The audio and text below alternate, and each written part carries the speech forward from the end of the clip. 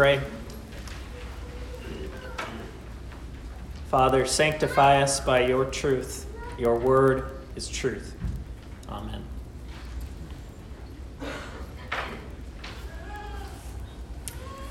In 1990, if any of you were alive back then and can remember it, there was a marketing campaign that featured a 19-year-old tennis player.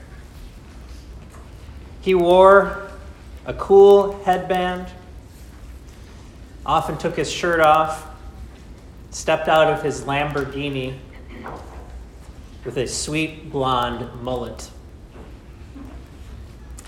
Andre Agassi was 19 years old, and he was a world-renowned tennis player already at the age of 19. And he launched a marketing advertising campaign for Canon, who were trying to sell the fanciest new cameras on the market. And at the end of this commercial, where he had shown us how awesome he is, he says to the camera under his sunglasses, "Image is everything." Well, we've fast-forwarded some time from Andre Agassi, and our cameras have now become smartphones. Magazines have now turned into Instagram, and celebrities that used to get themselves plastered all over society has now turned into selfies of people putting themselves out there. If then image is everything in 1990, how much more true is it today? And if it's even more true today, what about 3,500 years ago? In the days of Moses, they had a similar slogan, a similar belief that image was everything. Only when they used the phrase image, they weren't just thinking of humans. Images in the ancient world were believed to be sacred representations of the gods. Images and marketing campaigns were meant to communicate who the gods are, who the power behind our existence is, and so they crafted idols.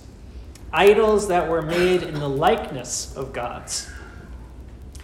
Now, as they made these statues, they didn't make them to physically represent the gods, but spiritually represent the gods. It wasn't about the physical traits, but more about the exaggerated attributes. So take, for example, the story of Daniel. In Daniel chapter 2 and 3, Daniel has been swept off from his homeland and plugged into a new society, a place where the Lord God is no longer being named, Babylon. And there a different king is ruling, King Nebuchadnezzar. And King Nebuchadnezzar has a different idea about image. The image that King Nebuchadnezzar wants to portray is the image of himself as king. Not just king over Babylon, but king over all the world. And this comes to him in a dream. He dreams of a great image, a statue that reaches up to the heavens, and the top of that statue has a golden head. The dream troubles him, and even frightens him because he doesn't know the meaning of it, and Daniel comes in and interprets it for him, and he tells him that the golden head is Babylon. But the rest of the statue, Daniel says, is made of different substances, all the way down to the feet, which are the most brittle of all. And he says, even though you're crowned with golden power right now, eventually this image is going to topple. The feet are going to crumble out from underneath it, and a great rock is going to come in and smash it to pieces, which is the kingdom of Christ. Nebuchadnezzar is not very quick to catch on to what God is trying to tell him, though. So what's the first thing that he does after the dream? He goes out, he builds a giant statue of himself. But he won't just make the head gold, he makes the whole image gold. A great image that reaches up to the heavens, taller than any other building, is a statue of the king himself, the image of the gods himself in Nebuchadnezzar. There was a belief in the ancient world that idols were the physical manifestation of the gods. And they could actually function as the gods to communicate, to bring blessing, to bring cursing. Image is everything in those days meant that you better bow down to the images or you would be in trouble. Beauty, fame, sexuality, accomplishment, and power were all communicated by the God that you worshiped. And today it really isn't that far from what they were doing. It's just that we don't have statues, we have pictures and posters. When we go back to Genesis, we find that God is taking what humans will eventually believe and what they will try to do with image. And he is saying, before you were ever made, I am the only true image. And he says in Genesis chapter 1, verse 26, let us make man in our image, after our likeness, and let them have dominion over all the earth. So I'd like to break down the phrase image of God and define it for you in 3 parts. Okay, 3 parts that define the image of God. The first is authority, the second is capacity, and the third is dependency. So the image of God as it's portrayed here in Genesis means the authority to act for God, the capacity to act like God, and the dependency to act with God. And if you take only one, and you don't include all 3, or if you parse them out, you're going to be missing the big picture of Genesis chapter 1. First of all, it's the authority to act for God, to represent him and stand in his place in this world. Now, this belief in the authority is not that far from other religions. They all have a sense of kingship. Kingship was very much ingrained and central to the religion of the Babylonians with King Nebuchadnezzar, or the religion of the Egyptians with Pharaoh. Kings represented the gods, and they were there with their golden images to say what's good and what's bad. They were there to make laws, to make sure the people were doing what the gods wanted them to do. So if you worshiped the image, you worshiped the king. Only there's a serious difference here. In Genesis chapter 1, well, as the other kings interpreted the image to mean they were God, Genesis 1 says they're like God. So all these other kings and religions believed that they were God himself on earth, able to determine what's right and wrong, whereas this authority in Genesis 1 says we're to be like God, not God himself. It says that we're to have dominion over all the earth, to subdue it and fill it, to be fruitful and multiply. So with this dominion comes authority and responsibility. Another difference from this religious text to other religious beliefs was that in Genesis 1, the authority is given not just to one person on top, but it's given to all humanity. It says it's given to male and female. That God created man in his own image. In the image of God, he created him. Male and female, he created them. God is delegating his power. The Lord God is a God who delegates. like you might see an ambassador being delegated. The president decides to send an ambassador to a foreign country, and he delegates his authority into the hands of that ambassador. That ambassador carries the authority of the president. Or a delegate for a church conference. If you're ever elected as a delegate to go to a CLC convention, you're elected not to represent yourself, but to represent the church who sent you, to represent their thoughts and wishes and their beliefs as well. So the picture of this authority is more of a stewardship. It has the sense of a royal kingdom, a dominion over all the earth, but it's a stewardship that we're to cultivate and care for this world as the image of God. That's the authority that's given to every one of us. And with this authority to rule comes also a capacity. A capacity to rule in God's image, which means that we as humans are to be like God in how we treat our neighbor, in how we govern society.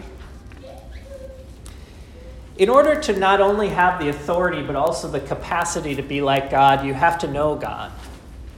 This is the knowing part of the image of God. The reason that King Nebuchadnezzar does not rightly represent God is because he doesn't know him. He knows only his own God, the God of himself. As a result, later in the story, God has to teach Nebuchadnezzar who he is. He sends him a second dream. And in the dream, Nebuchadnezzar sees a great tree that's grown up and it's shading all the land, glorious in its majesty and beauty, and then it's cut down. An angel is sent from heaven to chop it down and to bind its roots to the earth. When Nebuchadnezzar wakes up from the dream, Daniel comes to him and says, the meaning of this dream is that you're going to be cut down and you're going to become like a beast of the field. And Nebuchadnezzar goes mad. He loses his mind. And he's seen out in the grass and in the fields and in the wilderness with a great beard, long hair, long fingernails, and he's eating the grass and weeds of the field. What's happening as God plays this out is he's showing how when power to use the image of God gets corrupted to the point that we're only serving ourselves, it makes us like beasts. It's why humans are capable of such great atrocities and evil. They're given all this freedom, this authority. They're delegated out from God to go and multiply and subdue the earth. And what do? They start wars. They rape. They steal. They use their power only to serve themselves, and they become like beasts. Now, there's a beast in every one of us. There's this capacity to act like animals, and every one of us has it in us.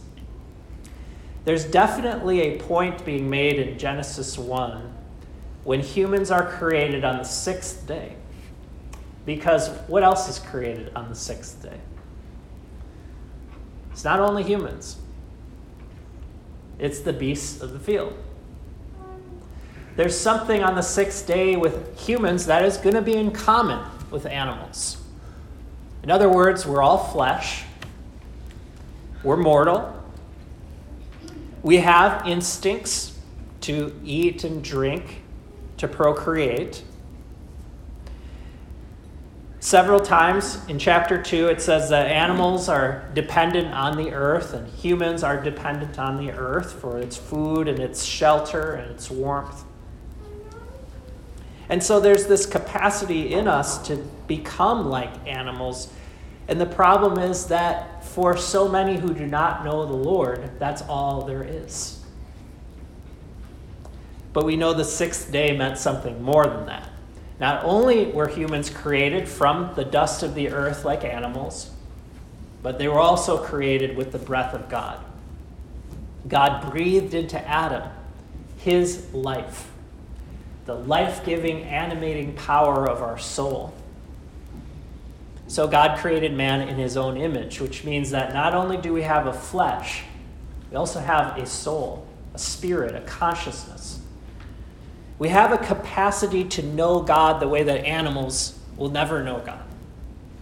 To know him in relationship, to know him in his love, to know him and think through these questions of why are we here and what does this mean and what is God like? This is why the first commandment was so crucial and important for Israel. That God said he cannot be reduced into the images of animals. Instead, his image was supposed to be represented through us. We are the living idols, if you want to put it that way. The living images to represent who God is. That means ruling the way that he rules. And the only way you can avoid the path of Nebuchadnezzar to just become like a wild animal in your instincts is to commune with God spiritually, to know him, to meet with him, to learn from him, to learn what he thinks about being fruitful and flourishing and having family, to know what he does when he subdues this world, not for his own ends, but when God subdues this world, it's for our blessing. So he breathes into Adam a new instinct that's in us as well, an instinct to pray, to know that life is more than mere food and drink. It's about relationships and love and faith. So you've seen this capacity of the image of God can go two directions. On the one hand, the image of God allows us to do great good, to create amazing and beautiful things, to order and direct blessings for other people, to think through challenging questions and come up with solutions. So there's potential for great good, but there's also potential for great evil, for destructive and horrible things. And the question that Genesis is asking us, and the story of the Bible is, are humans going to act like mere beasts, or are humans going to learn what it is to be like God? By God doing this, he's taking a risk. God is taking a risk when he creates man in his image. It's kind of like any time you decide to delegate some responsibility, anytime you tell your kids to do something that you're not going to take care of yourself, or somebody at work, or somebody at school. You're taking a risk because those people can let you down. They can mess it up.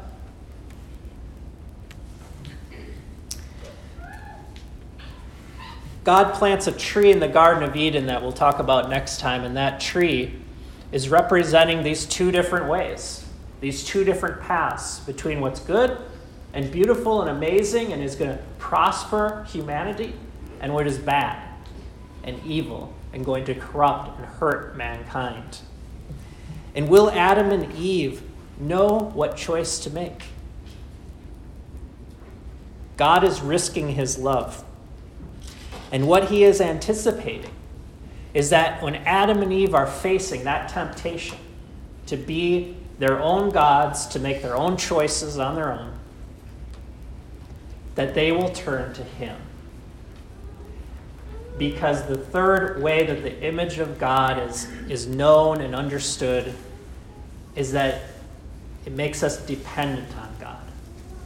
The image of God does not separate us out as our own gods to do what we want to do on earth. It binds us together with the true God, spiritually, in our heart. It means we have to depend on him, and that everything we go through in life is meant to be gone through with God, partners with him in our daily life. That's what Adam and Eve are supposed to realize. That's what Nebuchadnezzar never realized. And that's what so much of the world is missing, which is why the image of God gets polluted and corrupted. Adam and Eve do not represent the image of God because they don't depend on him. And so they fall into sin. And then you see the image corrupted, worse and worse and worse, as humans continue to have this freedom and authority, and yet not depend on God to carry it out. That's what leads to the flood, finally, where humans have corrupted it so badly that God has to cleanse the earth. And there's only one family left that's depending on him. Because humans have this sinful nature that has now infested our animal side, our flesh, because we have this corruption, we can never carry out the image of God the way that it was intended to be done. Instead, God has to raise up another son and another tree. This time, God sends his own son, a part of his own being. He sends Jesus into the world.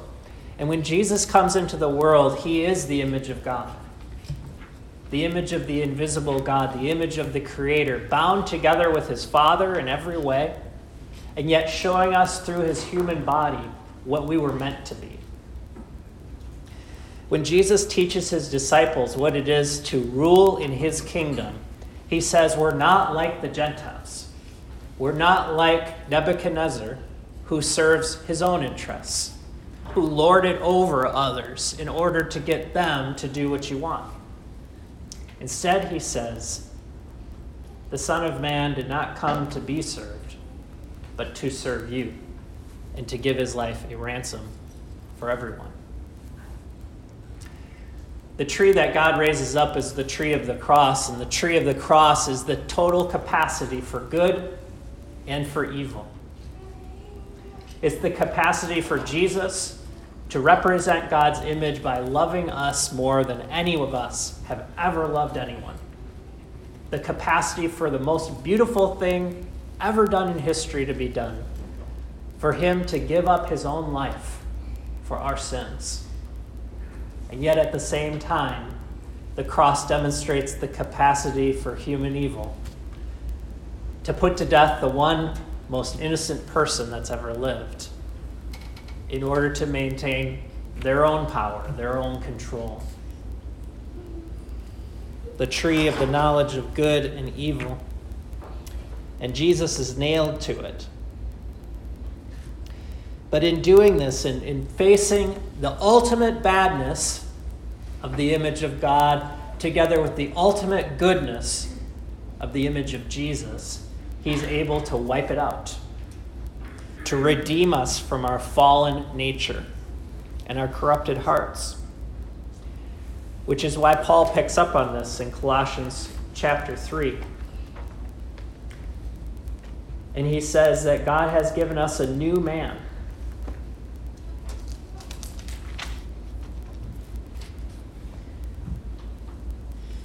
He says, put to death, therefore, what is earthly in you, sexual immorality, impurity, passion, evil desire, and covetousness, which is idolatry.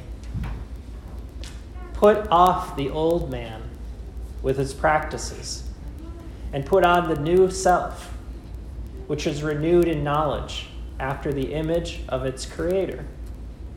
Here there is neither Greek nor Jew, circumcised or uncircumcised, barbarian, Scythian, slave, free. But Christ is all in all. Put on then as God's chosen ones, holy and beloved, compassionate hearts, kindness, humility, meekness, and patience, bearing with one another, and if anyone has a complaint against another, forgiving each other, as the Lord has forgiven you. So you also forgive. And above all these, put on love, which binds everything together in perfect harmony.